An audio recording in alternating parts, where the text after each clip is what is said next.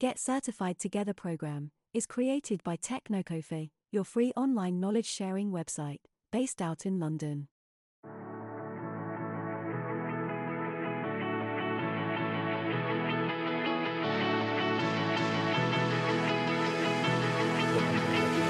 you have to make sure whatever you are deploying as part of the application, you have to list down all the components. Security hardening is quite straightforward. Everything you are doing, every kind of security best practice, be it in infra layer, be it in hardware layer, be it in application layer, security hardening is always there. You have to make sure your application which you are deploying, it must be hosted on some guest operating system.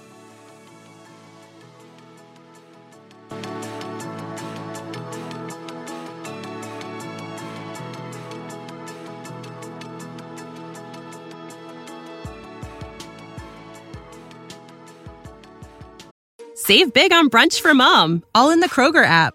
Get half gallons of delicious Kroger milk for $1.29 each. Then get flavorful Tyson natural boneless chicken breasts for $2.49 a pound, all with your card and a digital coupon. Shop these deals at your local Kroger today, or tap the screen now to download the Kroger app to save big today. Kroger, fresh for everyone. Prices and product availability subject to change. Restrictions apply. See site for details.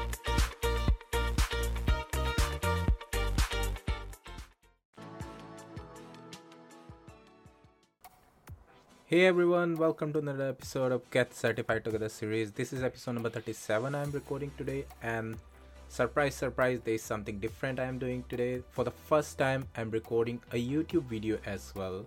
And this is of course for you guys who are listening to me continuously, and I have something different to show you this time. I'm specifically using the word show because, like I told you in the last week's episode, that I will be buying few books, and because we are in kind of this stage of the CCSP program that we have finished 50% of the syllabus, and it's good time that we really get serious and start looking towards like those professional documentation. We should start practicing with the real questions as well, and it makes sense to invest some money in getting some really good books. So I bought some books from online stores, and of course I wanted to show you what I bought. I would have told in the audio version as well. Just for information, we will be releasing an audio version for the podcast as well, so don't worry, I am recording this video as well as in audio format, so you will be of course getting the regular podcast in audio format as well. So I would have simply told you guys about the name of the books, but I thought it makes sense that we can have this kind of like a video session where I will show actually the book which I bought, and you guys can refer those. You can look online yourself as well and just get it hands-on, get yourself those things and start making really good progress. Because what I felt is, although I was referring a lot of articles online, I was checking a lot of things online, I was finding some documentation which are free, open source, and you can just go and read them as you want. Of course, I was following some LinkedIn learning session as well. What I really felt is, after some time, you really need some kind of like official book, official document, which brings you this kind of confidence that what you're doing is absolutely right. You're going in the right way, you're following the right path, and you're not just going in random direction, just getting whole n number of sources while you yourself is not sure that are you really following all the topics, are you covering everything as per the certification. Because remember, we are doing this for the knowledge gain, we are also doing it for getting the credential as well. So once we have accredited with that certification, that CCSP tag, that's our ultimate goal, that's our target which we want to achieve. And there's kind of this normal saying when we were studying for engineering, and of course I did a lot of certification myself as well. There are two ways of learning. One is gaining the knowledge, and second, at least pass the exam. I really don't want to be in a situation where I'm only studying for the exam, because that really defies the purpose. Once you only follow the syllabus, you only follow those things which you will be supposedly getting in the exam, then you are kind of limiting yourself in the knowledge. In other way, if you are just learning everything, whatever you are getting on your hands, then of course you will be able to clear the exam in the end, but maybe it will take more time. And we are in this situation because we are almost in 21st episode, relevant only for CCSP series. We have already covered 3 domains, so it makes sense that now we also follow some official documentation, official guides, and we can have this kind of idea whether whatever we did till now is enough or we are missing something. And of course, whatever we will do in future will be of course following that defined path as well. Of course, practice question papers, they will help us in practicing the questions and giving us some kind of idea what kind of questions we can expect in the exam. Now, one thing about CCSP, which I'm not really sure I told you guys before as well, I would have, but if I missed during initial discussion, I was going through this kind of format. I was reading about the format of the exam. Now, CCSP exam itself is not like all those other multiple choice questions where you simply follow that you will have 4 options of a question and you have to select one or more than one and get some kind of marks. And if you feel that you are not sure about one particular question, just skip that and you can move back again, or even you do everything, you finish all 60 or 70 questions, then come back and take another look of whatever you have done till now, whatever answers you have given for that particular questions, all those questions, and you can have kind of like you can revise everything and you can then submit the exam paper. It's not like that in CCSP, because in CCSP, if you actually select yes for a particular answer and you move to the next question, that previous question is gone. You cannot go back and you cannot check back what you did. And sometimes what happens is, I'm not sure it really happens with you guys, but sometimes with me what happens is I give answer to particular question and after 2 or 3 questions ahead I will get something similar, similar questions, and then I realize, wait, the question which I answered just 3 or 4 questions back was somewhat related, and whatever I answered for that, now I realize I might have done wrong there, but I cannot really go back because that question is already submitted as kind of like my answer to the official questionnaire. So I cannot really go back and change my answer. I cannot revise and recheck whatever I have done till now. And that's why I really felt that it's really important that we should be getting some kind of official practice guide as well. Now, I will show you guys, first of all, what I bought, and of course then I'll show you where you can buy as well. So that's the first book which I got, which is CCSP Official Study Guide.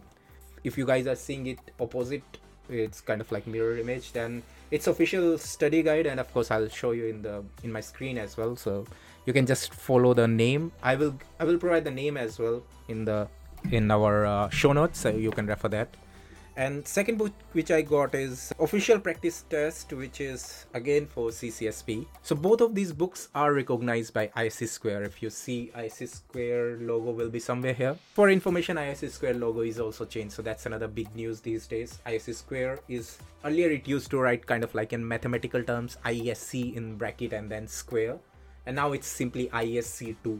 So they are making a big round of discussion and big round of kind of like celebration everywhere that we have changed the logo. I'm not really sure what different it makes, but of course it makes them happy. So ISC Square logo is changed, but books are recognized by ISC Square. Let me quickly show you on the screen where you can buy it or how it really looks like. So this one is on Amazon. If you can see, I can see the new book price is around £50, which is for paperback. I'm also having the paperback, so of course it will be a bit expensive. Key thing is this book you cannot buy in PDF format. So some of the ebooks which sometimes we get ebooks of a lot of books which you can buy in when you log into Amazon and select a book which you want to buy. They give 3 or 4 options. You want a Kindle version, you want a paperback, you want an ebook. For this particular books, you will not get ebooks, so either you have to buy paperback. I'm not really sure whether they give Kindle version as well, and of course it doesn't make if you are really comfortable with having another device, if you have a Kindle already, you can look into it. But anyhow, I bought paperback one, so you can buy easier for us to read whenever we are. So these are the books which I bought, and these are by Mike Chappell. Yeah, so these are the books which I got, and of course you can buy them, you can look into them whenever you want. That's why I stressed upon that it's really good to have kind of this official documentation and time to follow them. So that's the whole idea behind recording a video. But of course, while recording this stuff for this week's episode, I really like this concept, and to be honest, it feels kind of different because earlier I was just speaking with myself and now I'm speaking in front of camera, so it feels kind of different. It feels someone is really looking into me, so I find it much better version of doing it. So probably from next week as well, I'll be recording in the camera and for YouTube as well, so you can find in YouTube. You can find of course on podcast version as well. Anyways, so this week's episode we can of course start. Before that, same old news for football as well. I'm not really sure what's wrong with Manchester United. Means I was really hoping they will do something better this time. Surprise, surprise, they are not. I'm not really sure what's the problem because I myself is not an expert in the football. But when I was watching that game, what they were really doing means if you are from the same background as well, if you know a bit about football, it's not really about passing the long ball. If you go into the history of football, this is something which everyone used to do 30 or 40 years back, even maybe, I don't know, 30, 25 years back. There was this strategy of defenders sending the ball all the way to your striker. They will kick a long ball and you will have a tall, long striker who will get in behind, make a big fast run, and he will get the ball on his feet and try to kick it right away. Sounds simple, right? Well, it doesn't really work now. If you really follow football, it's much more kind of like possession based and kind of like you have to pass the ball as much as you can and just make your way around the whole midfield, and then you really go to your strikers. You cannot just simply run because of course now defenders are smarter. They will not let your team striker to just run behind them and get that flying ball from the top, and somehow that's what they were doing, and they were not really passing the ball, and after some time it was kind of like frustrating. I'm not saying that I can do better than them. They are of course professional players, but that's the key thing, right? The professional player, they are the professionals. They should be doing better because they are paid better for doing that job. They have talent to do their job as well. I'm not saying they are not talented as well. So of course we as an audience, we as a supporter expect something better. I hope this Saturday they will do something better. They will at least improve a bit, at least score some goals. But to be honest, I'm not really that hopeful again. I'm down to my lowest point because I was expecting something better against weaker teams. When you're playing against weaker teams, you want your team to win, you want your team to perform well, and even then if they are not doing good, then of course it breaks all your hope and you feel bad. Anyhow, for those people who are listening on audio format, it's time for a advertisement break, and those who are listening to video format, I'm not really sure how advertisement thing work on YouTube, so if you Save big on brunch for mom, all in the Kroger app. Get half gallons of delicious Kroger milk for $1.29 each. Then get flavorful Tyson natural boneless chicken breasts for $2.49 a pound, all with your card and a digital coupon. Shop these deals at your local Kroger today, or tap the screen now to download the Kroger app to save big today. Kroger, fresh for everyone. Prices and product availability subject to change. Restrictions apply. See site for details.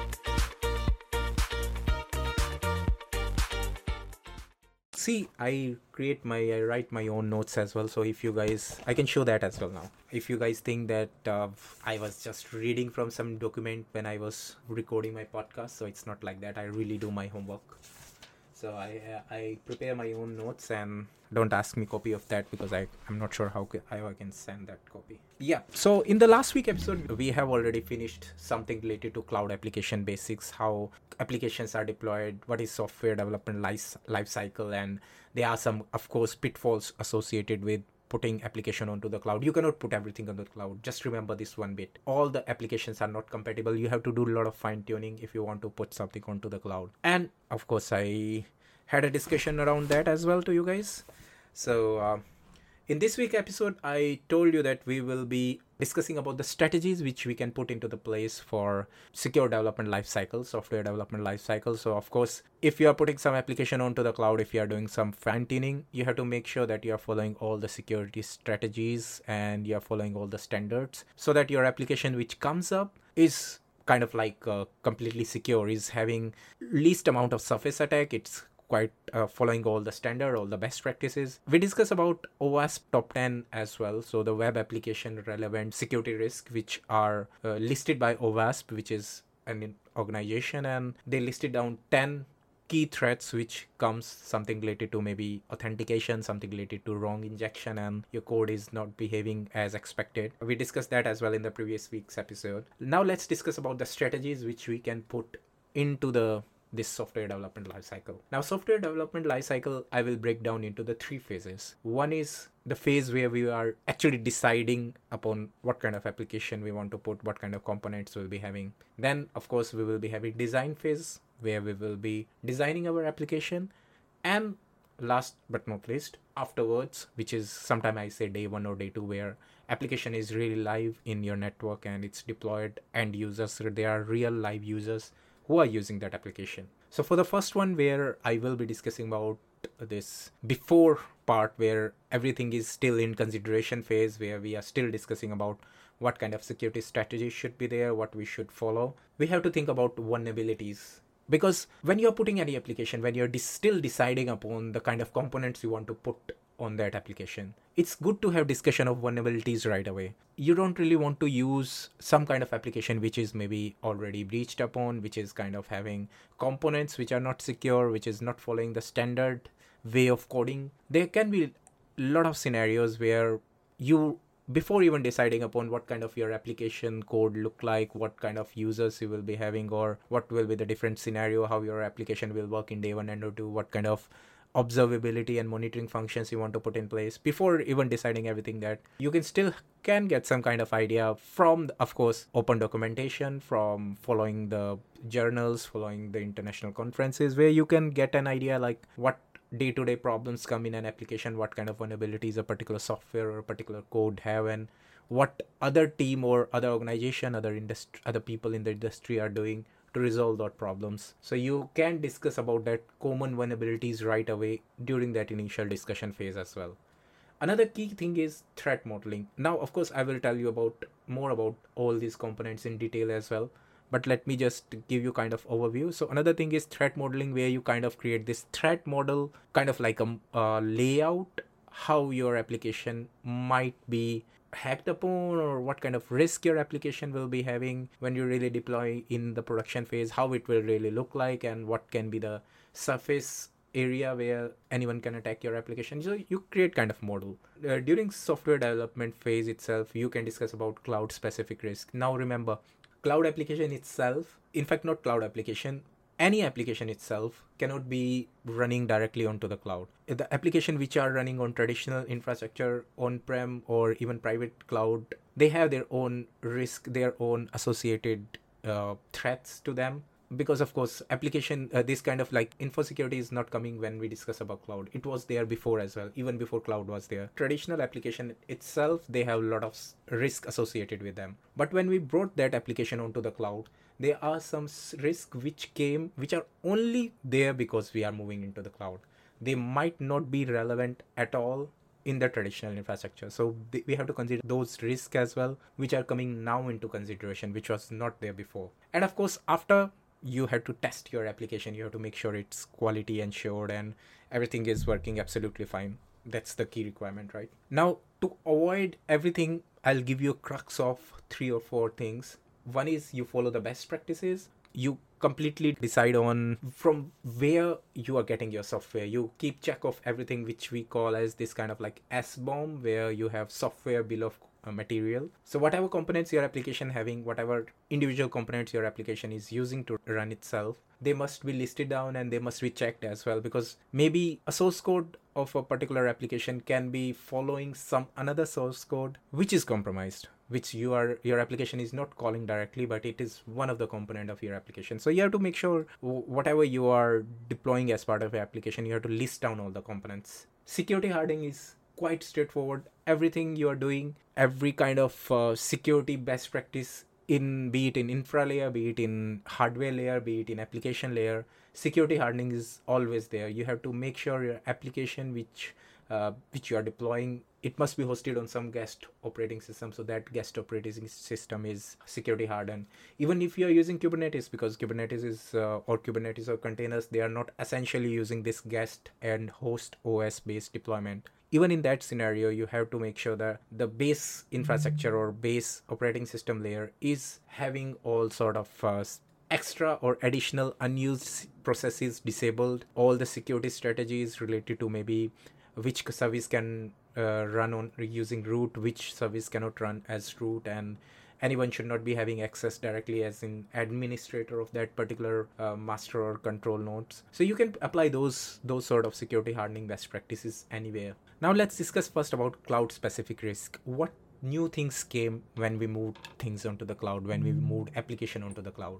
First thing is data breach. Now data breach, again, you might say that it was there before, but it was quite tough to go into a traditional data center from the internet and try to extract the data, try to extract the information from inside. You can understand it must be really tough for anyone. But when we moved application onto the cloud, we are already bringing something which was inside, which was stored inside my locker in my own house. I'm bringing that information, I'm bringing that important stuff and putting it on someone else's data center. Sounds scary, right? So of course, data breach is one thing which came when we start moving application onto the cloud. So this is one of the cloud specific risks. Another thing is data loss, where while moving this application, while moving this stuff from my inside my locker, inside my house, inside my data center organization, when I started to put this onto the cloud, of course, I am relying on some third party to manage that. I'm relying on my cloud service provider, I'm relying on internet, I'm relying on all those disks which are running somewhere. I'm not really sure where they are. So I'm relying on all those third parties, and there is a risk associated that during maybe transit of the information from my organization to the cloud, or if my application is sourcing some information from the cloud to the on-prem, during that phase itself, or something bad happened to the cloud data center itself, I might have a risk of losing everything. And that's the one of the key thing which came only when we have kind of this cloud deployment model. API security is another key thing which came only after we moved to the cloud, because APIs, of course, application were communicating before as well. Different components were talking to each other, but APIs, the widespread use of APIs came only when we start moving things onto the cloud. Your application is now deployed sometime on the multi-cloud scenario, where one component is running on Azure, another component is running on AWS. Maybe it's following a hybrid model. Maybe within the AWS itself, you are running some services and you want to call those services from your on-prem IDE, your development environment, to the production environment which is running on AWS. So you're calling AWS APIs in this case. Everything is start revolving around more and more towards API security. And API security, again, was not that relevant before, but now it's one of the key risk which came when we start using more and more towards the cloud-based deployment. Of course, multi-tenancy is one of the things which came with the cloud, and multi-tenancy we have discussed a lot of times, so no point in discussing that again. And last bit is cloud is still new, even though a lot of people, a lot of organization, they are using it more and more, and they are more and more getting expert in that. We have a lot experts who know more and more about cloud now, but still there is big chunk of engineers, big chunk of end users who really don't know how cloud works, or what kind of, at least from security perspective, what kind of risks are associated with cloud. So we might not have that kind of awareness, that kind of due diligence among the end users, among the cloud users, that they are really using the cloud, and they have to make sure that they are following all the best practices and they are using the resources as well. Cloud is really expensive if you don't follow kind of like this due diligence in terms of costing. So you have to always get kind of this peer reviewed approval. If you are deploying some kind of resource, you have to keep checking a lot of things, which in on-prem, when you have already invested in servers, big data servers are already in place in your organization, no one really bothered because money is already paid for them. But in case of cloud, you are using pay-as-you-go model, so you can lose a lot of money if you go into the cloud and if you don't follow the standard practices. Let's move to the threat modeling now. Now, threat modeling is,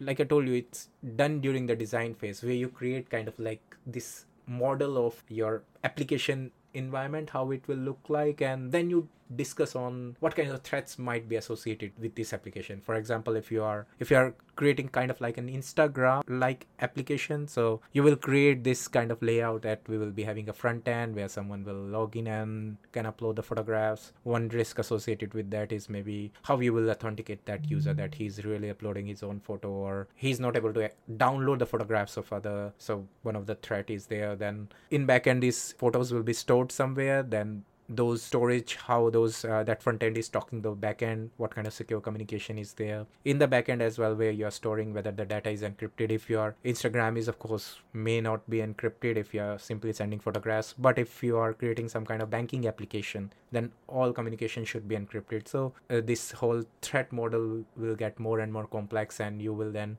get an understanding of what kind of security strategies you have to put in place in different layers or different components. Now, one of the thing which I read about this threat modeling is STRIDE. STRIDE is kind of acronym of different ways, or different you can say different things, different components you have to keep in mind when you're creating this threat model. So different kind of risk attack vectors which can come in different kind of scenarios. So for S, S means spoofing. So someone is spoofing, someone is just coming in, showing or hiding their own identity, and they're coming it as a different user or as a different system. So they're spoofing their real information. Another is tampering, where they alter the data, they tamper with the data which is either stored somewhere or which is in transit, which is going from system A to system B. Second is repudiation. So R stands for repudiation, where something goes wrong and you really don't know who did it. You try to capture someone, you try to get hold of someone, and they deny that they didn't do anything. So that's of course related to repudiation, where you cannot actually get the footprint, or you cannot get any idea who did what, because there is no proof any whatsoever anywhere. So it's tough for any incident response team to identify what happened. Next is information disclosure, where you are leaking the data to the public, and that's another key thing. D is denial of service, which is kind of related to availability. So your data should be always available, your application should always be available, and if you're having this denial of service, then of course it's a risk as well. And last is E. E stand for elevation of privileges. So someone is escalating their privilege, and they are supposed to be working as administrator, but now they are working as root. So elevation of privilege is another key thing which you need to make sure consider when you are discussing about, when you are creating this threat model. So now everything which I mentioned in this stride are used to assess your application and to assess, kind of create this kind of risk factor of your application, and apply all the patches, all the security best practices to make sure you're blocking everything, you're considering all the risk and you're mitigating them, you're putting in all the best practices to make sure it will not happen, this kind of thing will not happen. Some of the key thing is like you can use secure API communication, you can have encryption, you can source data from a trusted source. So whatever we discuss in cloud specific risk will come into the picture when we discuss about threat model as well. So how you can mitigate the threat modeling related risks. Now last bit is quality assurance. Now quality assurance is nothing but making sure your application is doing what it was intended for. So if you are deploying your application for a particular purpose, like maybe a banking application, maybe an Instagram, maybe you are creating some kind of like Amazon kind of website where you want anyone can sell and buy stuff. So different kind of application can be created as per your organization need, and they must be tested according to the quality assurance. They must be tested with all those load testing, so you check that application is not getting overwhelmed when they are load of users are coming on a particular day or time. So your application is always up and running, it's functioning as it is. Of course you can have some kind of like endpoint detection kind of system as well. You can also create some kind of fuzz testing where you send a lot of random information to your application and see how it behaves, how it really functioning with that random data or random thing. You can kind of like resolve a lot of issues which may come when your application really go live. So all this comes as part of quality assurance, and name itself suggests what we really want to achieve from the quality assurance. Now one more thing is quite important when we discuss about application, which was there before as well. So this is not something which came after cloud came into the application deployment side. When we are putting any application, of course it will be released with all the source code, everything stored in some kind of common repository. End users will come up with some kind of recommendations, some kind of suggestions based on their initial experience, and your developers will start rewriting some stuff. They will start adding more and more features to your existing application. So application will be having kind of major and minor releases as we go on. Even if your phone have these kind of updates, you can really see that any kind of software requires some kind of updates and requires some kind of patching. All those will be released in this release cycle, where they will release minor and major release. Everything should be tagged with a proper versioning as well, because one should know that in which release what new features were added, what old bugs were fixed. This will help in kind of like tracking all the changes, and of course if something goes wrong in the future release, you can revert back to the older one if you really know what was happening in the older one. So it's really important about versioning. Configuration management is nothing but all those tools which we can use, be it Ansible, be it Chef, Puppet, which we can use to perform day 1 and day 2 configuration, because you really don't want anyone to go inside your system when your application is up and running. You don't want to do it, someone to log in manually and change the codes. It's best if you rely on some kind of like these tools which will do this for you on your behalf, and you can run it remotely from your system from a controller. You can manage 10 or 20 server, 10 or 20 virtual machines. You can push code from there and everything will be patched, or if you are having some kind of new release, that new release will be applied on all the end systems. So configuration management and versioning are kind of like which comes in day 1 and day 2. I mentioned about the after phase of the secure software development lifecycle, and they also play a really important role when we discuss about security in terms of cloud application or any sort of application, to be honest.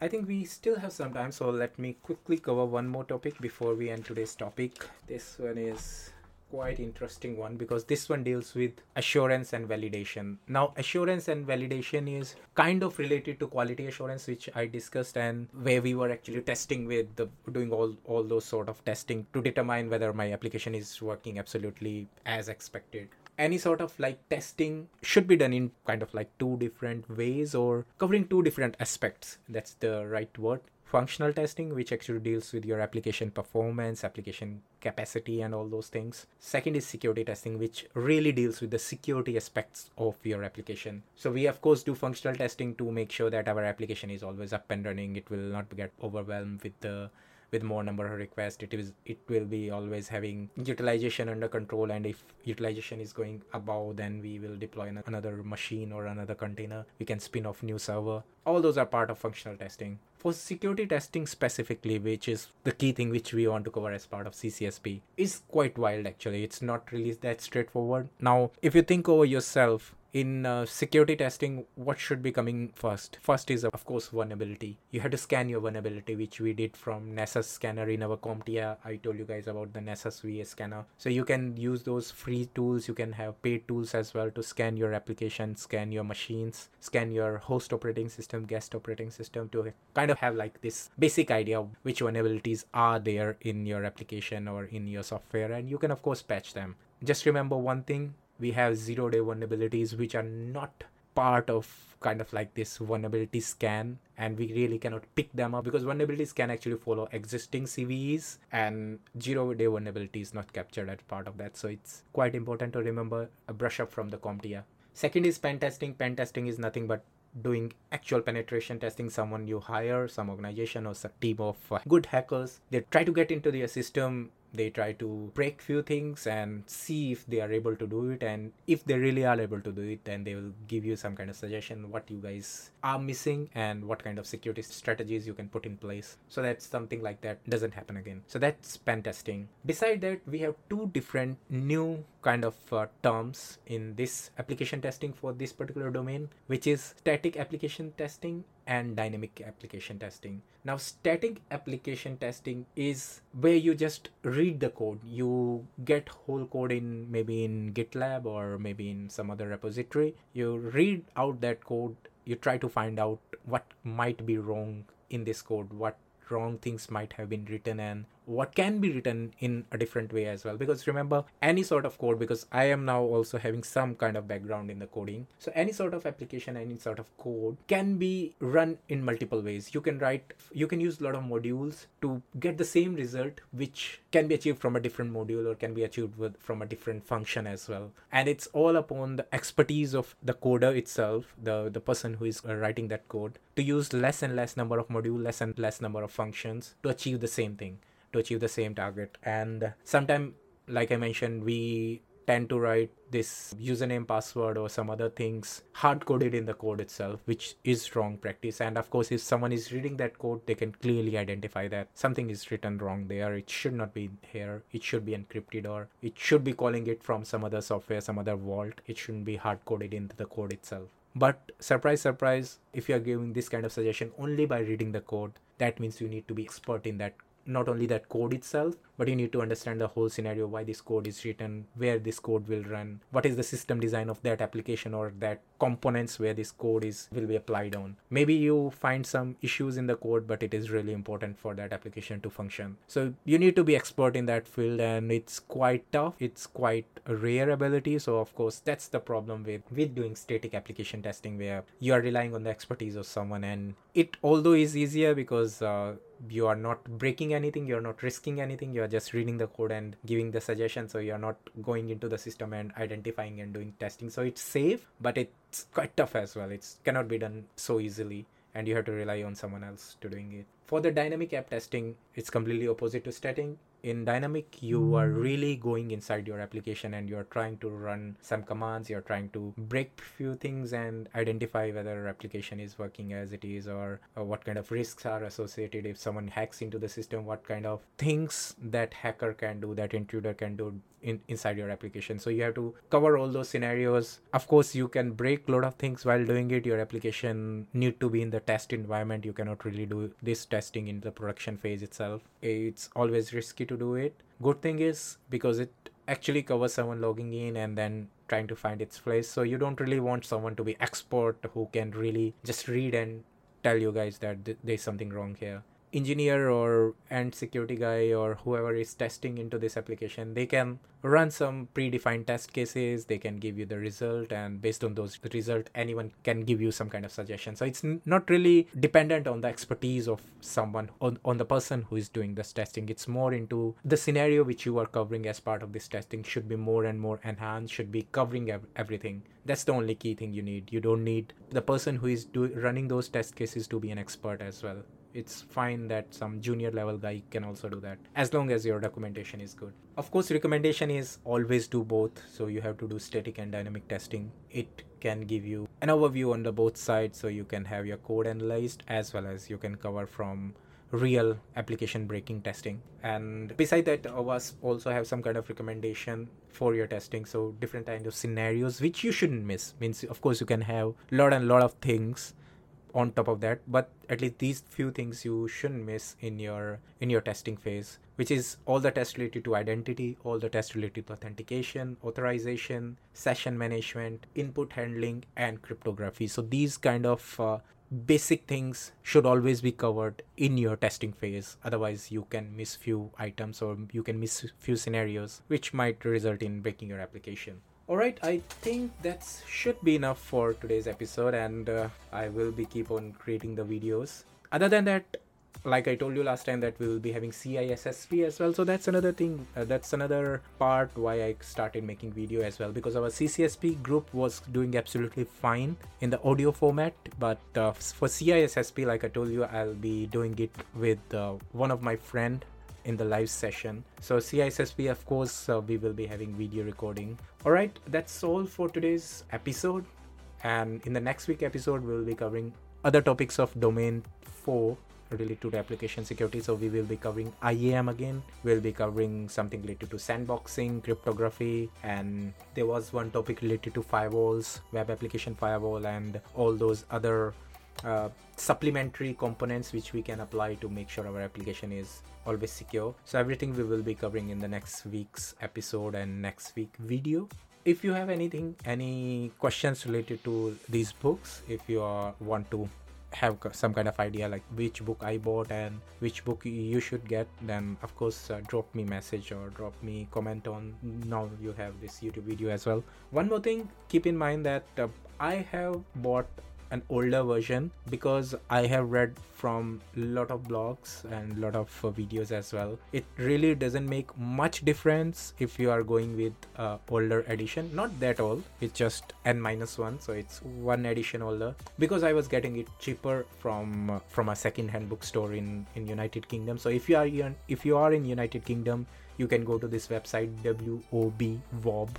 Really incredible website, and I got my books really cheap there, and they are second hand. Of course, I can see the markings and I can see those highlighters, but really good condition of the book, and I really saved a lot of money because of that. So if you are into United Kingdom, or even if in your country you have this kind of concept where you can buy older books, then it really doesn't it doesn't have any harm if you are following the older edition as well, because so far I've seen that most of the in fact all the topics are same, and maybe in the new edition they have few more things, but we can get away with the older one as well. Hopefully, it's completely your choice. I am following the older one.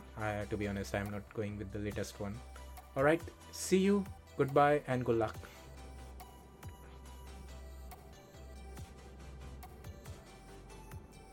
Thank you for listening to Get Certified Together. If you loved our content, then please like and subscribe from your favorite podcast platform so you don't miss the notification for our next episodes and announcements.